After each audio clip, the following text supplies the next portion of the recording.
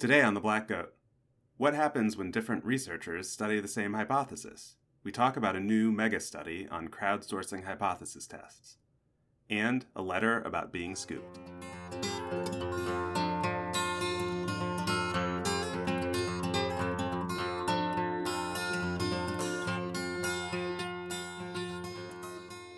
Hi, everybody, and welcome to The Black Goat. My name is Sanjay Srivastava. I'm here with Alexa Tullett and Samin Vazir. And so you guys, I had this funny experience this morning so I have this sweater, which I really like, and some fucking moths, ate holes in it. And so I took it to the local, a tailor shop here in town. Which, first of all, I can never predict how much, if I take stuff to the tailor, it's going to cost. I would have thought this would be difficult to do, but it's if you need a pair of pants hemmed or something, it's $40, and then to fix my poor sweater, it was $5, and it looks great, right? But so I pick up the sweater, it looks really nice. I go back to my car, I open the door to put my sweater back in the car, and a fucking moth flies out of my car. I'm just you guys, give me a fucking break. Just give me a day before you start eating. This is what I'm trying to tell people. Moths are evil. This is why I don't buy nice clothes. If I find a spider in my house, I'll catch it and release it outside. But if I find a moth, now that they've been going after my sweaters, I'm just gonna squash those little fuckers. But so I was thinking about this. I didn't used to be a get your clothing tailored or repaired or whatever person, and I think some of it is as when I was younger, I had less money, and so I'd buy cheaper stuff, and I just assumed it would fall apart. And now, I actually grow attached to sweaters. I really like this sweater, and so I was oh, I want to keep it. But yeah, do you guys get? And I was also thinking about just more in general, especially having a kid, because he has so many toys that are just cheap plastic shipped over from China crap, whatever. If a toy breaks, you just throw it away because it's broken. But there's some stuff that I'll totally try to get fixed. How do you guys, are you fixers when your stuff breaks? Do you fix it yourself? Would you darn your own sweater? Would you take it somewhere? Or would you just be fuck it, I'm gonna throw this thing away? I had a conversation about this kind of thing with Yoel a few months ago when he was visiting. And he noted that I'm not very fancy. And one of the pieces of evidence that he gave for me not being very fancy is that I don't get new things. So I think he was pointing out that my purse is really battered and frayed, and I'm very far away from the point where I think that I should get a new purse. And I also have a lot of clothing that has holes in it and things like that. So I don't think I've ever gotten an article of clothing repaired, and perhaps maybe not even altered in any way. But I did recently get shoes fixed, and I have to do that. Well, I don't have to do that, but I ruin shoes extremely quickly, which I must not know how to walk. So I will wear off the heels on shoes within a really short amount of time of buying them. So it actually is maybe advantageous for me to pay to fix shoes, because paying to fix them costs $15 or $20, whereas buying new shoes is more expensive. But otherwise, nothing that I own is worth fixing. I remember when I met you, I think you had just run, or you were just about to run a marathon with your dad, maybe, in DC. And I remember being surprised because you pronate. Is this pronate, or anyway, the one where your toes point out? So I'm not surprised that you think my toes point out when you walk. I think so. Or I remember that you walked funny. Yeah, I've been told that I walk funny. You walk funny too. It's true. I know what you're gonna say. What is it with you critiquing people's gaits? I mean, this is now a pattern. I thought it was me. Now I think it's you. No, it's just the two of you. I've never critiqued anyone else's gait besides the two of you. Yet. I have a sweater that has a bunch of holes in it because when Hugo was younger, he was more bitey. He would jump and bite me, and so he made holes in some of my clothes. But it's the one I got at the Goat Cafe in Eugene, and so I don't want to throw it out, but it's a hoodie, so it's not really worth getting repaired. But I went back to that place last time I was in Eugene, and they didn't have any sweaters anymore, any hoodies. So I have to keep wearing the one with the holes. Yeah. It's an interesting thing. Like, I also think about this in terms of like waste and recycling and that kind of thing. Like getting stuff repaired is better than, like throwing it away. Like, my car is now 17 years old, I think, and I just keep getting it repaired every time something happens. And it's like it's in pretty good condition for a 17-year-old car, but I've kind of like, it's so, cars are just like so much waste and whatever, that I've kind of resolved to like drive it until it runs into the ground. Yeah, I think that's definitely true with cars. But I feel like I just saw something on Twitter about how like you can send back something, and it was like some very maybe it was a kid's toy or something, and they'll recycle it, and I'm like, well, are you shipping it across the country for them to recycle it? Because that doesn't Right. seem like, sometimes I think we take it too far to like do the like kind of what we think of as the right thing, but actually the calculation's probably very, very complicated about whether it's actually better. But cars, I think the calculation's simple. Yeah. Well, Yeah, one we've of the got things that I talked about with you all was like whether you like getting new things. And for most things, I really don't, especially if it's something where you have one and you would be replacing it. So like, I have no desire to ever get a new car. I would have my car forever if I could. Computers I hate replacing. Phones I hate replacing. So there's no like excitement for me in getting new versions of most things. So that affects the mass for me. I'll keep things for a long time. That's really interesting, because especially like technology stuff like phones, Oh, no. A lot of people are Such an excited to get a new phone curmudgeon. because they want the latest features, but you're just like fine with I think it's the phone you got forever. I think it's a personality flaw of mine. Like very unexcited about new features. I'm like an old lady. I'm like, there's too many options. I don't want to learn how to use the new options. I'm like dreading keep having my to get a flip new phone phone forever. because I have the 5S, which is Yeah. like the last one they made that was still small enough to fit in like a woman's pocket. And so I'm like dreading when I have to get a new phone, I won't be able to get one that. Yeah, you and I got our phones at the same time, I think. But I dropped mine in the river. Yeah, we have had and now have a KitchenAid mixer, which those nice, and it's great for like baking and all kinds of stuff. But a couple of years ago, it broke, and it was like making this awful grinding sound, and it wasn't working right. And so I like got on the internet and I typed in the symptoms, and it said like, oh, there's this one part that when it does this, it's almost always this one part, and you have to like take it apart, but you can do it yourself, and you have to buy the part, and it's like messy because you have to like put all this like grease in there or whatever. But I was like, okay, I'm gonna do this, so I like ordered the part and the tube of grease or whatever, and I do it. And I guess we were like the 1 out of 10 times when it's not that one part that does this. And essentially like, so, either that or I fucked it up, but I'm pretty sure I did it right. And so like it was still doing the thing it was doing. And so essentially it would have like, the next step up would have been to like take it to some repair shop, and it probably would have amounted to the cost of a new mixer. So for like 2 years, we had it still sitting on our counter because like we couldn't bring ourselves to get rid of it, and we couldn't bring ourselves to replace it. And then like finally, we got it replaced recently, or we got a new one. But now I can't bring myself to like get rid of it. And I'm torn because there's a part of me that thinks like, oh, I could bring it to Goodwill, because maybe there's somebody out there who would want to fix it. And I'm like, who wants like a fucked up KitchenAid mixer that I already know can't be repaired in the most straightforward way? And so like part of me is like, there's this like scrapyard in town that like recycles metal, and I could just take it there and drop it off. But I'm like, I feel so wasteful to bring like because it still looks great. It's this like shiny red, like fancy. Turn it into an anyway, art so I don't know what project. to do. Oh, there you go. What would I do with it? Listeners, if you have any ideas for an art project with a busted out red KitchenAid mixer, letters at theblackgoatpodcast.com, or just You can tweet do it at like us or the something. like Amélie in that movie with the gnome where she takes pictures of it wherever she goes. Like you bring it with you on trips and take pictures of like the KitchenAid mixer at the Continental Divide and the KitchenAid mixer at Niagara Falls. That would be some serious dedication, because this thing's fucking heavy I as know, hell. I'm just It's kidding. like You'd have to do maybe on a road trip, trip or yeah. something. Yeah. Oh, yeah. Listeners, your idea has to be better than that. Yeah, right. It's not very hard. We have a tradition in my lab, well, my advisor when I was in grad school one time gave me a gift of a ladle, like a big spoon soup ladle. Mm-hmm.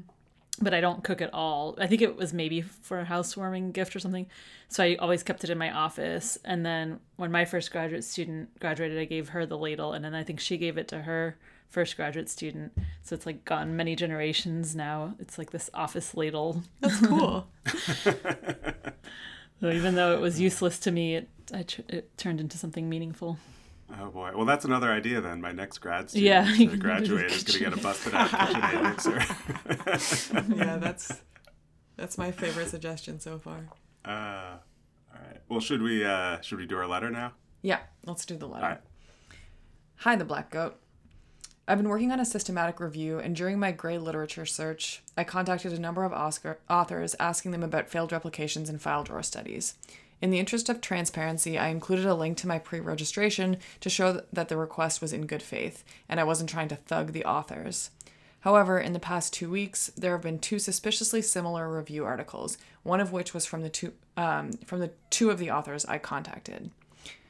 I don't know whether I'm being paranoid, and there are enough differences and scant evidence of foul play, but I am concerned that my plan may have been used to inform these studies without being cited or acknowledged.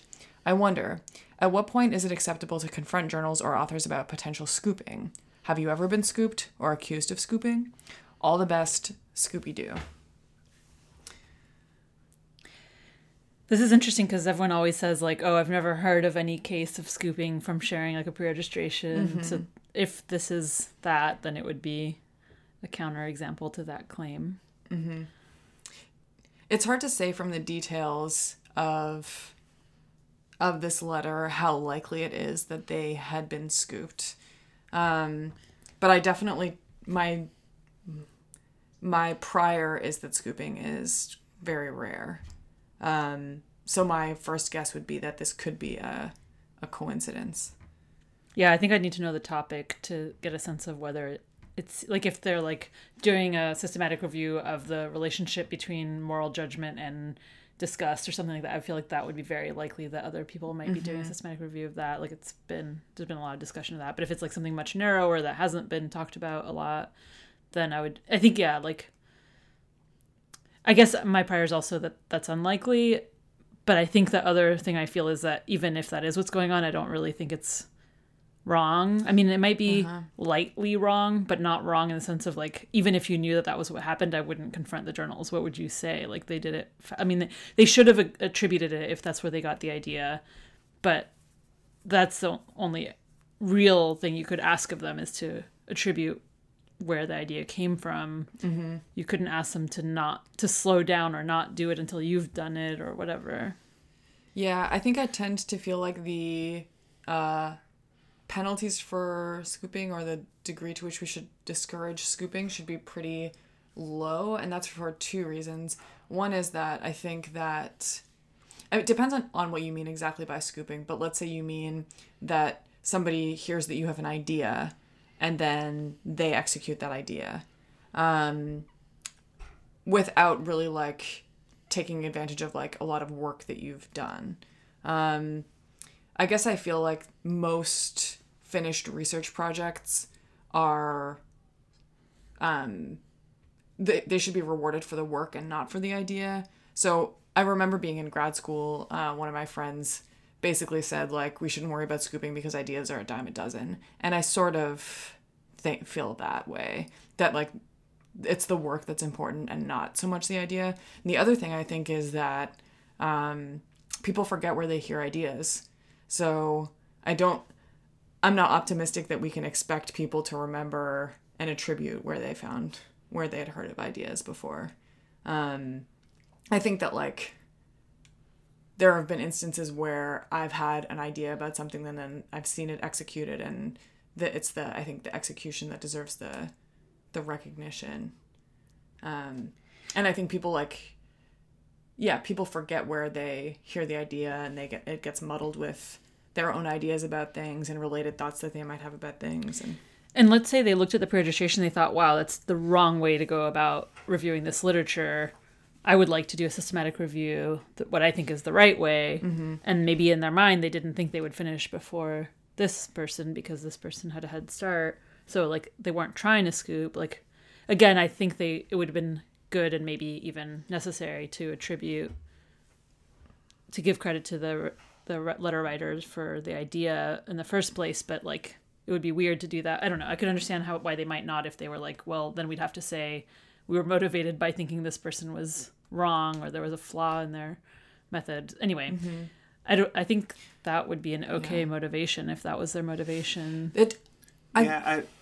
I think that issue of the definition of scooping is really ambiguous to me from what they mean in the letter, because I some of the stuff I'm not sure I would say is scooping or that you have to cite it. And it's obviously a continuum, there's a gray zone, right? But like, you know, a systematic review, first of all, like typically a systematic review, you're already working on a question that at some level people have already published on, right? That's the point of doing the systematic review. So if the idea is just, let's do a systematic review of blah, blah, blah.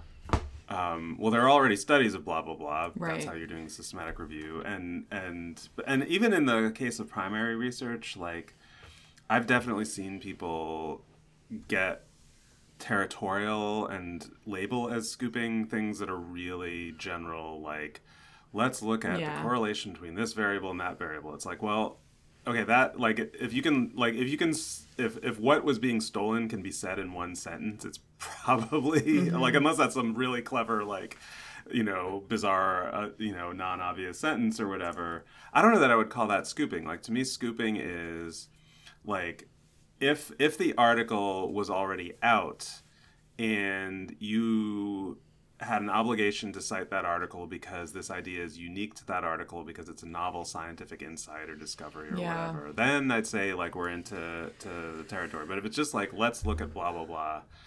And I like, again, I can't tell from this letter what they mean, but the fact that it's a systematic review makes me wonder, like, unless, you know, but it is possible, like you could look at a pre-registration, you could say like, oh, this is a really good way to code. Or like, oh, I didn't have the idea to do this moderator, and there's a good theoretical reason to do that, and I'm going to take that from them, and they thought of, like, they developed the theory for looking at it or whatever. Like, that would be more, you know, more into the, like, worrisome zone. I also think even in the more clear-cut cases of, like, you would call this scooping, I think 80% of the time you're just like, bad luck, too bad it happened to you. But it's not, like, wrong in some deeper sense. It's just unlucky or something like that. Like, yeah, I mean, Samin, you and I had a case where we were independently on papers that looked at the same basic question, and we had, both groups had come up with that independently, right? The perceiver effects stuff. Yeah, and so, you know, we know that happens. That's happened to me twice, actually. That was one time, and then there was another time when, back when I was doing my postdoc, was working on a paper of optimism and relationship outcomes in couples, and right around the time ours was like getting close to the end of the editorial process, I was asked to review another paper that was looking at virtually identical questions, same mediators, same whatever. And I knew there was no way that they had gotten it from us. It was just like, oh yeah, this is like, of course, this is an interesting question, and these are like some pretty straightforward ways you would go about answering it. But even if, like, they had gotten it from you, like, so what? Yeah, right. I mean, well, you know, like, then you would say like, they should cite maybe they should cite it or whatever, unless it's just like, like I was saying, if it's just like, oh, this is what anybody, like, this is a good question, this is what anybody would have thought of doing, then it's like, I mean, it would be nice to cite us, but I guess, like if they'd gotten it from us, it would be nice to cite us. If they hadn't, then no, they shouldn't have to cite us, or at least they shouldn't have to credit us. Maybe they, like, cite us in the sense of there's another study on this topic so that people know there's cumulative evidence or whatever, but not, like, credit us for the idea if we didn't give it to them. Yeah, the only case I can think of that I heard of, and I can't give a lot of details, but I heard of a case where research team A contacted research team B to ask if they could use an unpublished measure that research team B had developed, but they could only get if research team B shared it with them. And research team B said, okay, but, like, we want to finish this other thing first, and, like, kind of got agreement from research team A not to use it in a published thing until they'd finished whatever. Maybe it was like a validation work on it or something, I can't remember. But then research team A submitted a manuscript before that agreed upon deadline. So that seems to me, well, like, first, independent of any issue of scooping or whatever, if research team A really did promise not to do something until X time, then they should honor that. Whether research team B should have asked for that promise is a different question. But like in that case, they held the information. It wasn't yet public. And so, they could impose those conditions if they wanted to, I guess, because they had no obligation to even share the measure. I mean, we could say if they had, in the interest of like scientific knowledge and so on, they should have shared it regardless. But yeah. Mm-hmm. Yeah. It's interesting. Something, I think, Alexa, did you say this, that like, or maybe both of you guys said this, that like scooping you don't feel like is common. I feel like that's definitely true in the circles I run in. I do feel like I hear more people expressing concerns in some areas or some fields than others. And I think it says something interesting about psychology, or at least our sort of, sub area of psychology, that like, because I do think that there are some fields where there's like, that are just much more cumulative fields, right? Where there's an important problem. Lots of people in the field agree that it's an important problem, that they're working on it. And there's a very clear, there's a very clear criterion for what it means to have answered the question or solved the problem. Like we're all trying to discover the structure of this enzyme, or we're all trying to like find out if this particle is real or what its mass is, or, whatever. And I do hear a lot more, like, not even just about scooping, but also just about the time pressure to be the first to get to the answer. Like, I think that's a huge deal in physics, right? That like, there'll be like a handful of questions that everybody's working on, and it's a race to be first. So I don't want to, and I think that might be maybe, so there might be like some areas of psychology where that's a little bit more true. Mm-hmm. So I don't want to totally dismiss like scooping, but I do feel like for social personality, for a lot of areas of developmental, clinical,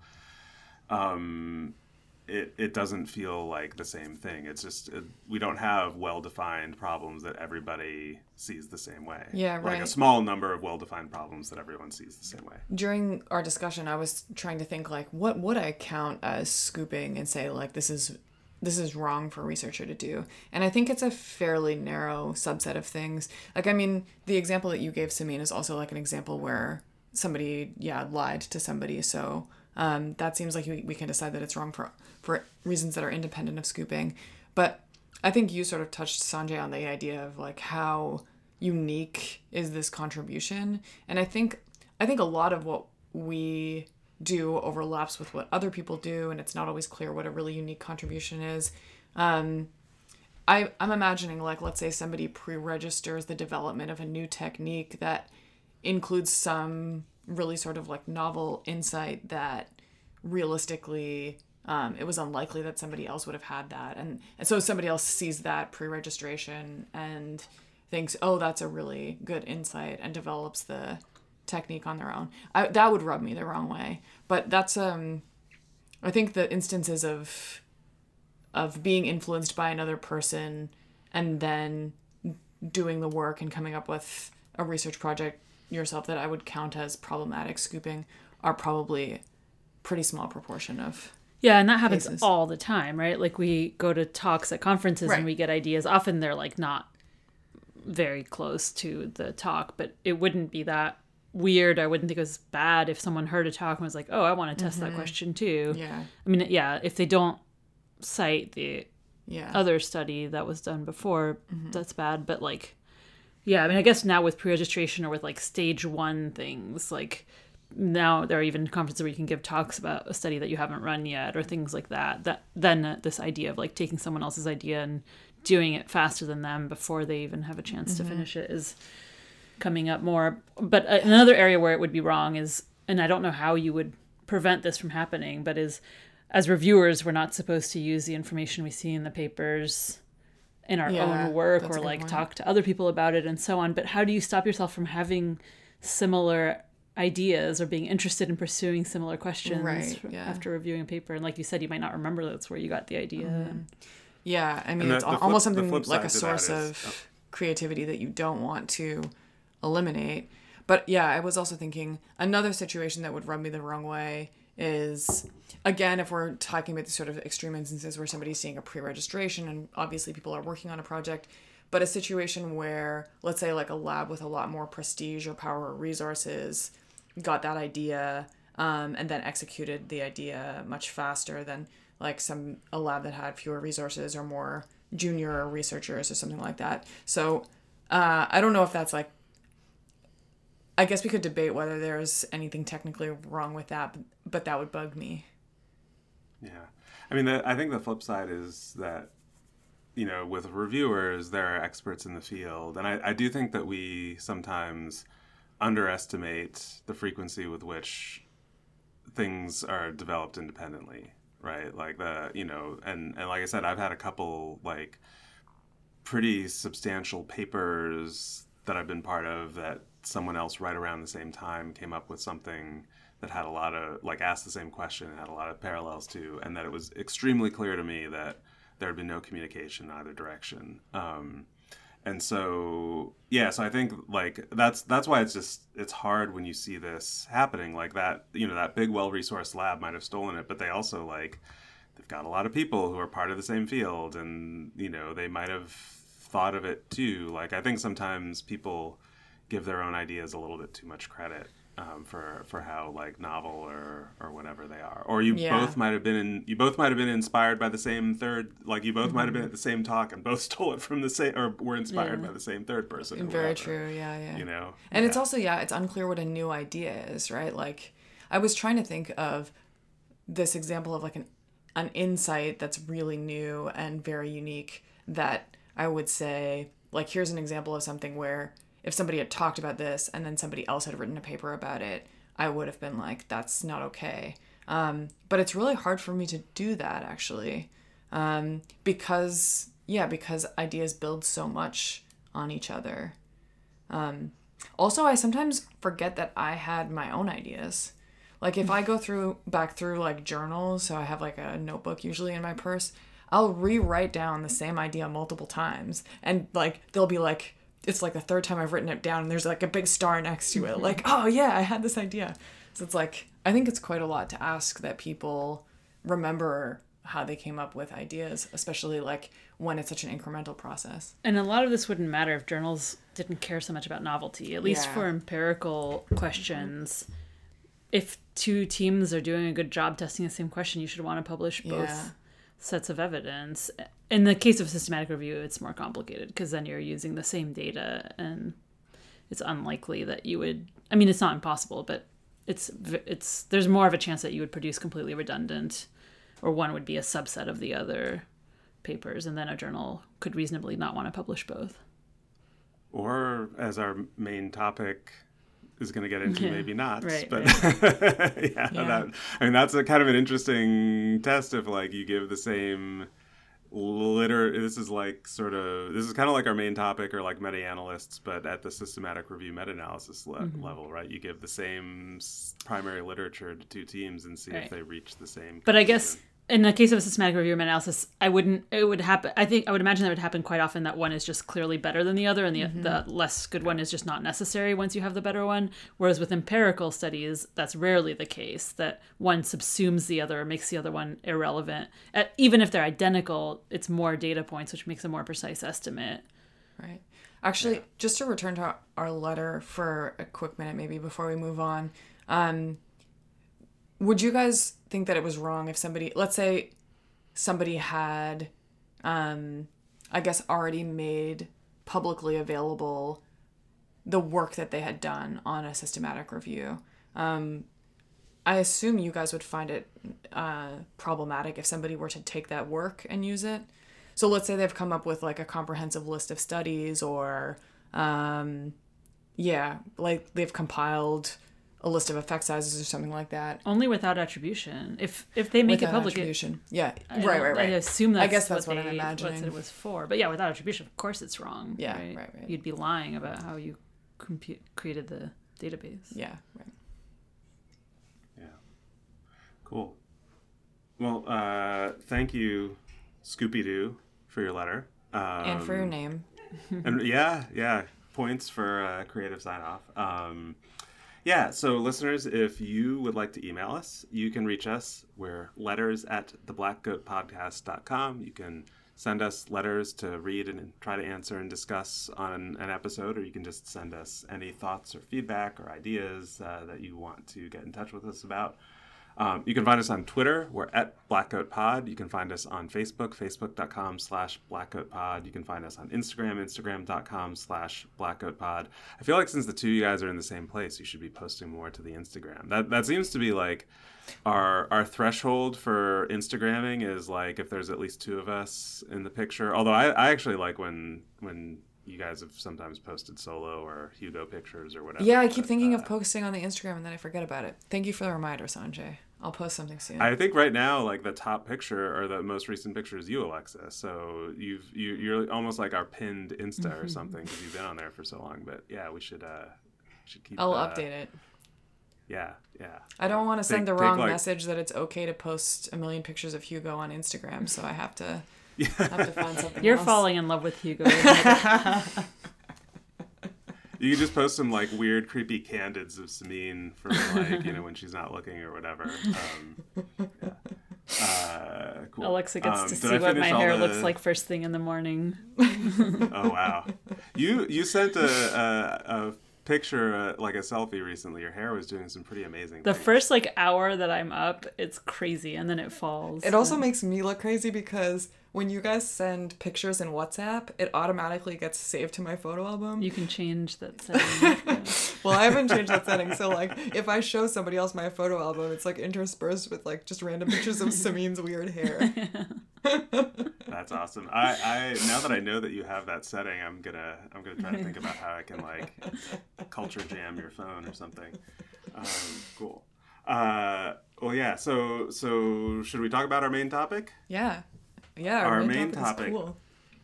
Yeah. So this is so we wanted to talk about. There's a paper with that is it out yet or is it in press? Anyway, it's coming out in Psychological Bulletin. It's publicly available anyway. It's publicly available. Yeah, we'll post a link in the show notes. Psychological Bulletin, or as the cool kids say, Psych Bull. And it's the title of the paper is Crowdsourcing Hypothesis Tests, Making Transparent How Design Choices Shape Research Results. And it got some coverage. Christy Ashwanden covered it in Wired. We'll post a link to that right up as well. So Justin Landy, Eric Ullman, and like 30 or 40 people in between on the list. But so it was a really interesting concept and a really interesting execution. So it's another one of these like crowdsourced, many labsy kinds, although it's not officially a many labs. But so the gist of it is that they gave, was it 5, I think, hypotheses. That's right. To different research teams, and the hypotheses were not like highly specified like a statistical hypothesis. They were verbal hypotheses. Yeah, and they were intentionally, I think, undirectional. So they were maybe more like research questions than hypotheses. Mm-hmm. Yeah, and so they gave them to, or they had a directional and a non-directional version. But right, the participating labs only saw the non-directional version. Oh, they only saw the non-directional, right? So like I'll give you an example. When directly asked, do people explicitly self-report an awareness of harboring negative automatic associations with members of negatively stereotyped social groups? So that was one. Another one was, are negotiators who make extreme first offers trusted more, less, or the same relative to negotiators who make moderate first offers? Mm-hmm. This might be very relevant to any listeners on the job market right now. So they were that was like the level of the hypothesis or the level of specificity. They gave them to a whole bunch of different research teams, and they said to the research teams, all right, design a study to test this hypothesis.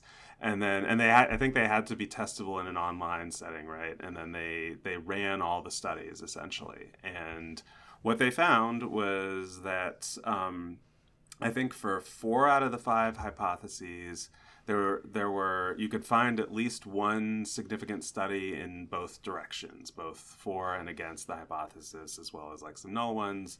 That the effect sizes were all over the place.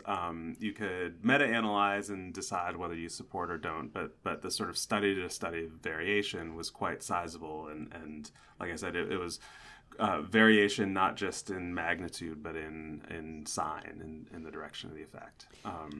So this, I think it's a super interesting study. You all should read it. Like I said, we'll post a link. And I think it another one of these, I'm just always impressed. I was telling my lab this the other day, like we're working on the AIID study, which is based on a project Implicit. And I was like, the people that do these really big, like large data set, but like multi-site kind of studies, they must just be really fucking good at email. Like that's my first thing. I look at this and I'm like, the people who ran this thing must be so goddamn good at email to be able to have coordinated like 30 or 40. Right. Good at replying to emails and good at getting people to reply to your emails. Yeah. Just like, I know, next right? level. That's like even, yeah. No, although I think I might be better at getting people to reply than I am at replying. I would guess that that's true. Yeah. But I think, well, you know how I am at replying, so it's a pretty low bar. But I've become bad at email, but I can still be good in a specific domain. Like I can decide that, okay, for like if I'm editor of a journal, I'm not going to slack on that, or like with my grad students, I'm not going to slack on that. But I'm terrible at everything else. Mm-hmm. So maybe it's possible, even if you're not globally good at email, to do something like this. If you're shitty at email, you still might be able to do a many labs. Maybe. That's I don't that's know. What we're maybe. Yeah. Yeah. But one other cool thing I thought about this study, so the 5 hypotheses they picked were hypotheses that there was some research team that had already done a study testing one version of that, but hadn't published it yet, so that other labs wouldn't know how it was tested in the original. But they included a direct replication of that original study as one of the instantiations of that hypothesis test. And so we have both information on what proportion of the 5 directly replicated, and then what proportion of the 5 were like found evidence for the hypothesis, for the original hypothesis in the conceptual replications. And so it was interesting that out of 5, all 5 direct replications found results consistent with the original. So like an effect in the same direction, but only 2 of the 5 found evidence consistent with the original when you include all the different variations, all the ways of testing it. So like for me, when you meta-analyze over them. Yeah. And one thing obviously they're very, very careful about not generalizing to other hypotheses beyond these 5. Yeah. But it raises a question about like, okay, so when we do these direct replication projects like RPP or the social science replication project, and we get these estimates of the direct replicability of those, let's say it's 50% or whatever, how many of those would replicate under this, would be robust to alternative operationalizations and so on? It certainly wouldn't be 100%. So if you care about that, the like slightly broader version of the hypothesis, which presumably is what we care about, then the direct replication stuff is like a very high-end estimate of how many of those hypotheses are true, not just in the very narrow sense of how the original study tested it. Mm-hmm. Yeah, that distinction. I mean, when I saw this, like I think like that test within it, and then also just thinking about the like the many labs studies and some of the other ones where there's different sites doing the same thing, and how little heterogeneity there is in the direct replication studies. Yeah. So it's both within this study, but then there's also now very much accumulated across like many labs and the other, some of those other crowdsourced studies, that direct replications in those, and I think they're in fairness to people that are skeptical of that, I think there's a good point that a lot of times those studies are online studies, there's relatively constrained, but that's not always the case. And like the one we talked about last week, the Terra management was done in person, and there was very little heterogeneity. And so I think there's this larger question of heterogeneity between studies and the sort of hidden moderators question, right? And to me, when I put those two things together, what it says is when we're trying to match the procedures, the contexts, the subject populations in ways that they're not identical, but that a good faith researcher says, "Yep, this is a direct replication. I've done a good enough job." Generally, they're right, and when they're either deliberately changing something or just leaving open those design choices because people don't know what other people are doing, that's where you get heterogeneity. So it's not hidden moderators. It's quote unquote moderators, or it's design elements that are, when we're not trying to do replications, when we're not trying to do exactly the same thing. And so I think that there's something really important that it says about replications and replicability, which is it's just more evidence that maybe this is just a different way of saying what you said, Samin, that we should take direct replications seriously as repetitions of the original, not the original hypothesis in the really abstract sense, but of the original operationalized hypothesis, the sort of procedural and statistical hypothesis, not necessarily the scientific one. Mm-hmm. I was wondering what your reaction was to the heterogeneity that they did observe. So their interpretation was sort of there's just a ton of heterogeneity, right? Effect sizes vary dramatically. And that was sort of Christy Ashwinden's take as well. I think that, it depends a lot on your expectations from the start, and, there is maybe a way to just talk about a problematic amount of heterogeneity if you're trying to come up with answers to questions. But I thought that for at least some of them, the heterogeneity was maybe less than I would have expected. Did you guys have a reaction to that in either direction? My reaction was I need benchmarks because I haven't yet developed an intuition for how much these values mean in terms of heterogeneity. Right, that's fair. At least for I believe it's the second hypothesis. So they found support, I think, for the second hypothesis and the even the meta-analysis of the conceptual replications, or however you want to call them.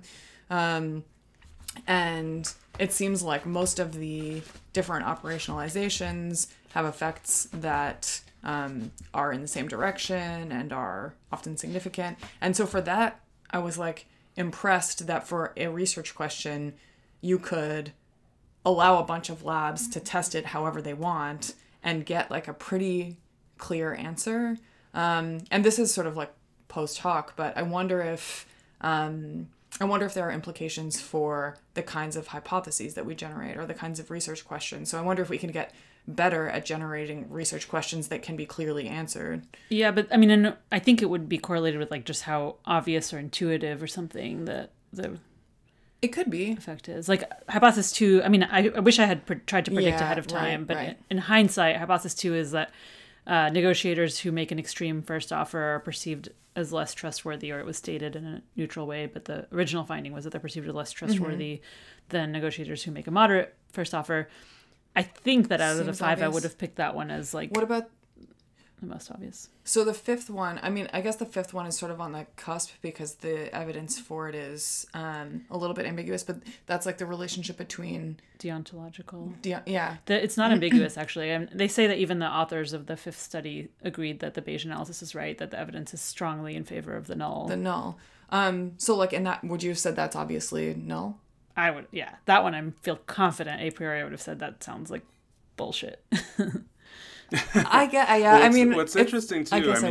They had forecasters, right? And the forecasters, both within and between hypotheses, right? So the forecasters both knew which hypotheses, meta-analytically, would get more or less support, which kind of goes to what you're saying, Alexa, or it goes to this issue of there's a prior on the hypothesis, but then also within hypothesis, when they saw the procedures, they could tell, oh yeah, this one's going to get a big effect or a small effect or this direction or that direction, right? So to me, that's what's interesting about that, and they didn't find an expertise effect. I want to talk. And what's about interesting about that is there's an interesting question to me of when they all go in the same direction. Yeah. Is that a property of the hypothesis itself that and I think maybe in this case it is, but right, it could be a property of the hypothesis itself, or it could be a property of a shared nudge direction. Definitely. Right? So if you can predict which way it's going to go, then that means the person making those design decisions in the design of the study can probably make some educated guesses. Well, if I use this measure or that measure, if I interpret this thing in this way versus that way, I can get it to go this direction or that direction. Yeah.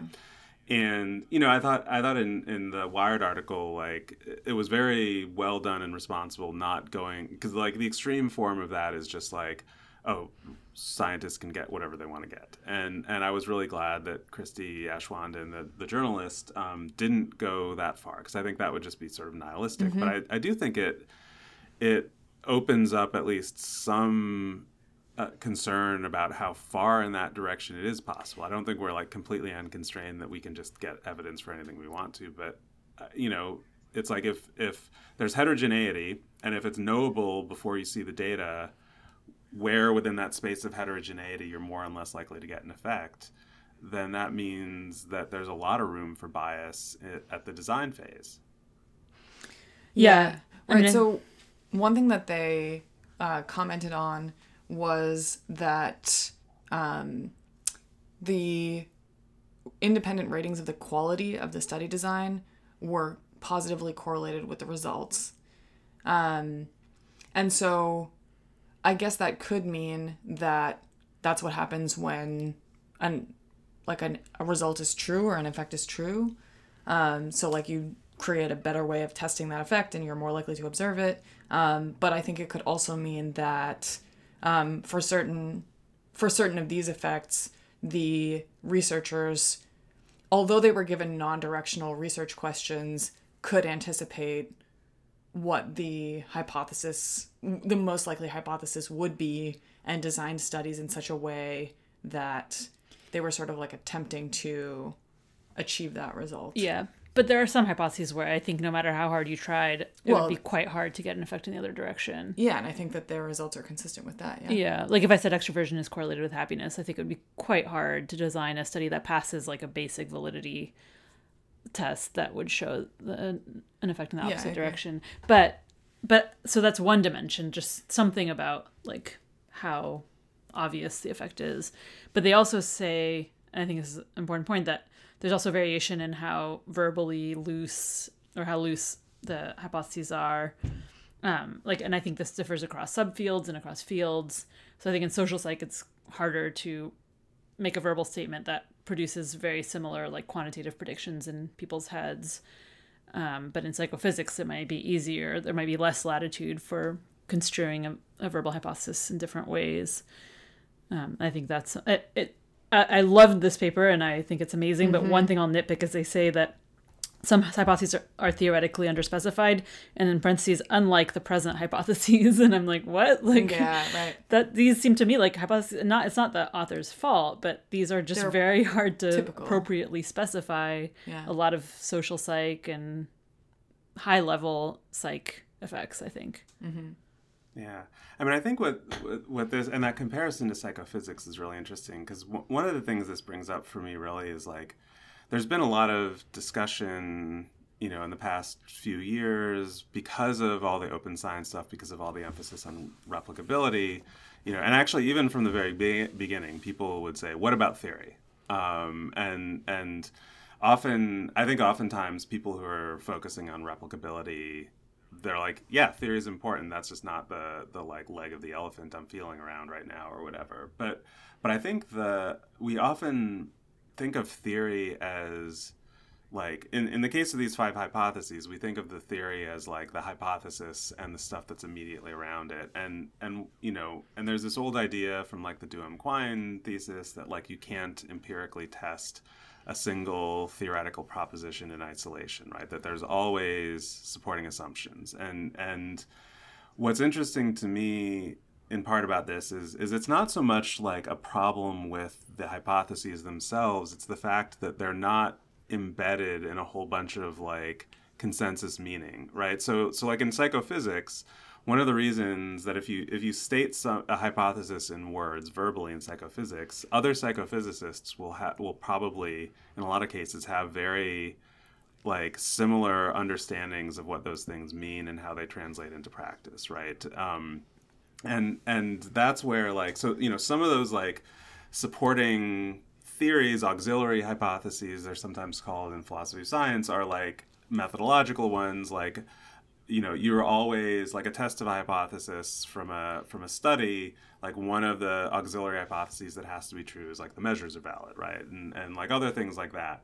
But then there's also like the conceptual things, like the definitions of terms in the hypothesis. And that's where I think, so like your example, Samin, of like extroversion and happiness, I think part of the reason it would be hard to reverse the evidence is because to a personality psychologist, we've now, which was not the case 50 years ago, but we've now converged on a pretty strong agreement in the field of what extroversion means. Mm-hmm. Whereas, like, you know, if you go to, you know, like a Myers-Briggsy definition where extroversion means like outward attentional focus or whatever, and introversion means being introspective rather than reserved or withdrawn. Like there used to be more looseness about that, and so part of the reason, and happiness too, you know. But I mean, I think there even still is, like, you could probably like go to Carol Riff's, you know, 6 Dimensions, and you might be able to pick the one that has the lowest correlation with extroversion or whatever. So but I think the more of that loose list, the more under specification there is. One of, like, there's not methodological paradigms for how you study this thing, and two, there's not like this, not that beyond the statement itself, like this very large web of definitions, assumptions, accepted consensuses that defines and constrains how you're able to do this. And I think that's true of a lot of social psych. That's true of, I think, a lot of personality psych, although in some areas we're doing okay. And I think that's why, like, maybe in some other fields you wouldn't see as much looseness.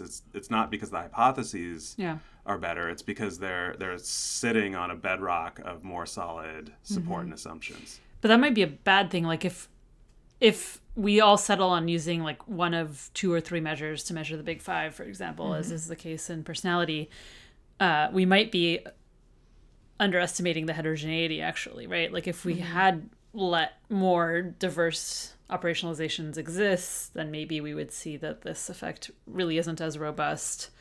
On the other hand, like, I think it's fair for a field to define a construct a certain way, and operationalizations that deviate too much from how we've defined it are no longer considered valid operationalizations of that construct. Yeah, I mean, one point that they make in the paper that I think is helpful is that they say that in some ways, they're likely underestimating heterogeneity, in part because they contacted labs through their own research, like through their own professional networks, and in part because all of these studies are done online, so there's a limitation already in the heterogeneity that they'll find. But I think it raises an interesting question of, so like one thought I had over and over again reading this paper is like, wow, our robustness tests that we do are so limited, right? Like typically what a robustness test means is the authors of the original paper doing their own robustness tests with their own data. So not even collecting new data, but just like reanalyzing their data a bunch of different ways, which we already think of as like going above and beyond. Very few people do that. Then there's direct replications, which is like new data, but still not varying anything intentionally. And then what they're doing is basically the next level robustness test. And then the question to me becomes like, at what point does a variation become no longer a robustness test? But like if let's say I said, I bet you can't get a negative correlation between extroversion and happiness, and someone said, oh yeah, well here I did, and it turned out that the way they measured either extroversion or happiness like doesn't fit with my conceptual definition of the construct, then I wouldn't call it a robustness test. And so I think that the way they did it here, it clearly falls under the umbrella of robustness tests. Like researchers who in good faith tried to operationalize a test of the research question, designed a valid study and so on. So like it would be weird to exclude those as a valid way to test that hypothesis. And so one conclusion I drew from that is that like our robustness tests as we currently think of them are extremely limited. There's all this other ways of being robust that we never test, which is related to Talia Arconi's paper and generally like concerns about stimuli and other things that are treated as if they're fixed effects. But then also like, I don't know where the line is. I don't think they're coming anywhere close to the line of where I would no longer call this a robustness test. But at some point you're into a world of like, that produces a different result because it's testing a completely different question. I have I was going to change the topic a little bit.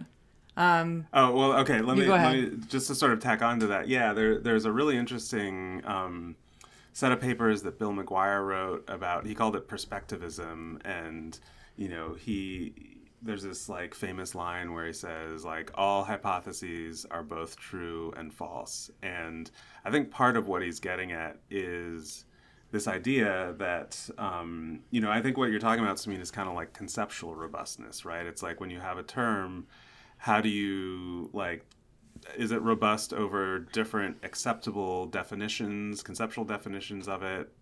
Is it robust over different, you know, translations of that into measurements or into procedures?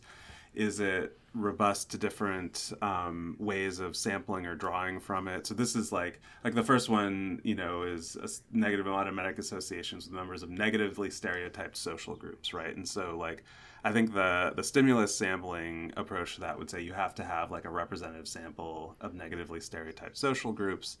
And so the question is like, is this robust to like letting people pick whatever social group they want, right? So, you know, and McGuire's idea was that we don't, like, it's not very interesting to test a yes or no answer to a hypothesis. What's interesting is to figure out when it's true and when it's not true and why. And some of that is the traditional empirical approach of moderator analysis. But some of that for him, I think, was also like, when is it true or not true for different valid interpretations or different valid definitions or those kinds of things. So like the extroversion example you gave, like, and this is where I think it gets complicated, is like, if everyone agrees what extroversion is and what it isn't, then we're in one scenario, right? Then we can look at an operationalization or a study. We could say, oh, that's good or bad.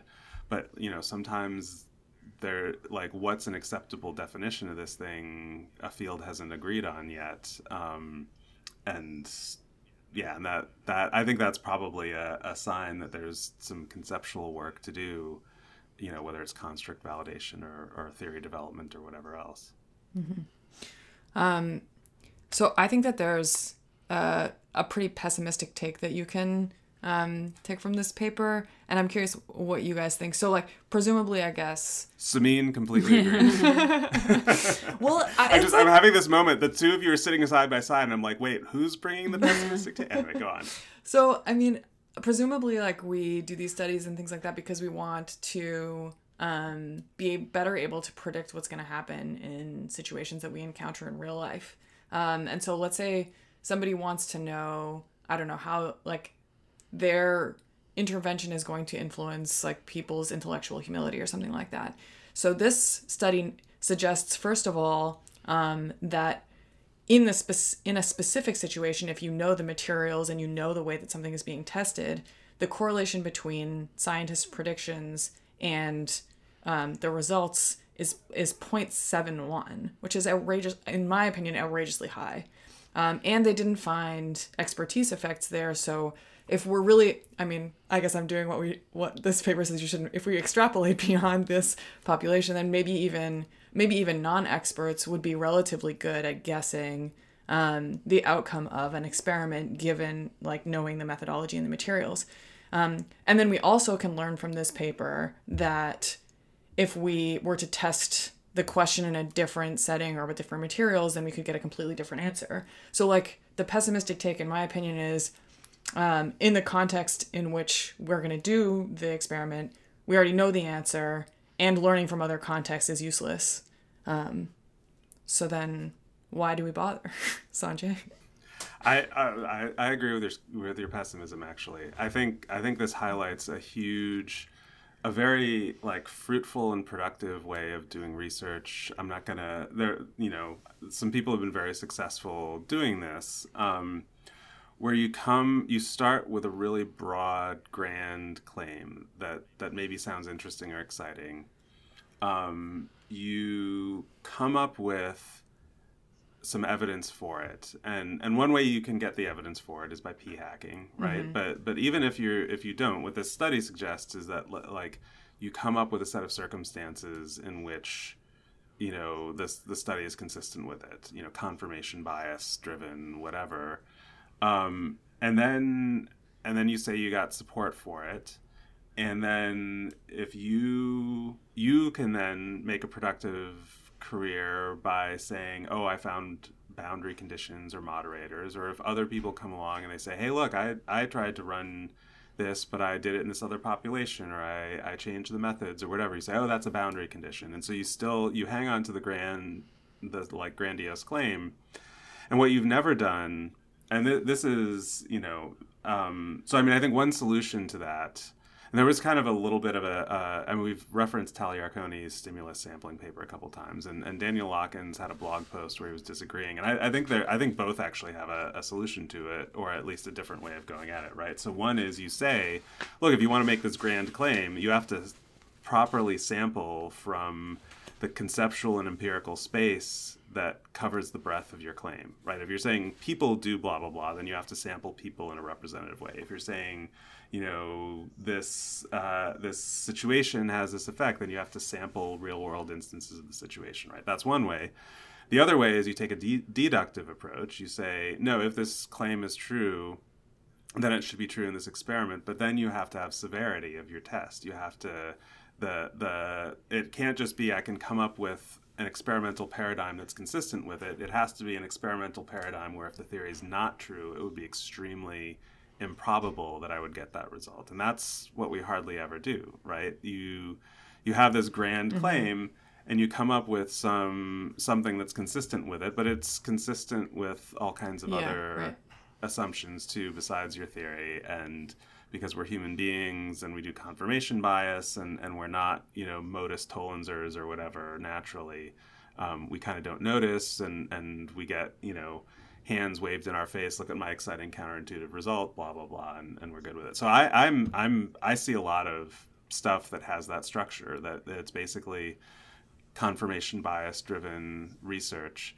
And if people were doing representative population and stimulus and context sampling, we'd be in a different boat. And if they were doing severe testing, we'd be in a different boat. But they're not doing either. Or another potential solution that I think Tal mentioned and that this paper made me think of is like maybe we should stop making the leap from our narrow test to the broader hypothesis. Forget the theory, even just the one level up hypothesis. And I've seen a lot of papers like that where the narrow study was interesting but kind of obvious or whatever, and what sold it, and especially if it's in a very prestigious journal, what sold it was the story they told about it at a more abstract level, and often those are ridiculous. And even when they're not ridiculous though, in this case, I didn't look in detail at the operationalizations and designs of the studies, but my guess is that they're not all that far from the research question. But even then, other than for hypothesis 2, it suggests that you aren't getting